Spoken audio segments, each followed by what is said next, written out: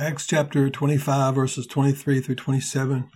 Paul before Agrippa and Bernice. Notice how the arrival of Agrippa and Bernice is described as great pomp. In other words, it was like the circus had came to town. This was a great show for people. Not only were Agrippa and Bernice invited, but all the chief captains and the principal men of the city. What was happening? It was entertainment, and the show was put on by Festus for Agrippa and all these big people in the city. Who was the star of the show? None other than Paul the Apostle.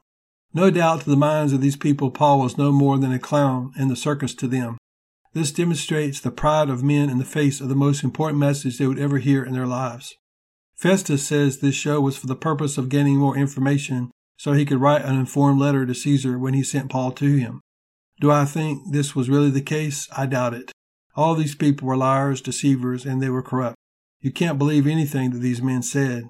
Remember how the chief captain Lysias had lied in his letter to Felix.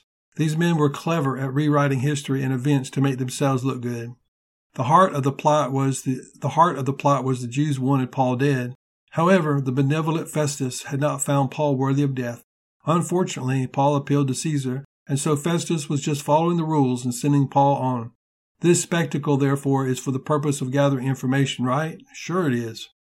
No matter what motivates men, the Lord had Paul there center stage for his own purpose. It was God's will for Paul to preach the gospel to these people. God wanted them all to hear the gospel of Jesus Christ.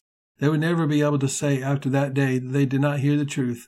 God does not leave himself without a testimony. No one can say they didn't know the truth. God will not allow men to justify themselves by saying they never have heard the truth. They hear it and they reject it. What is truth? Pilate asked.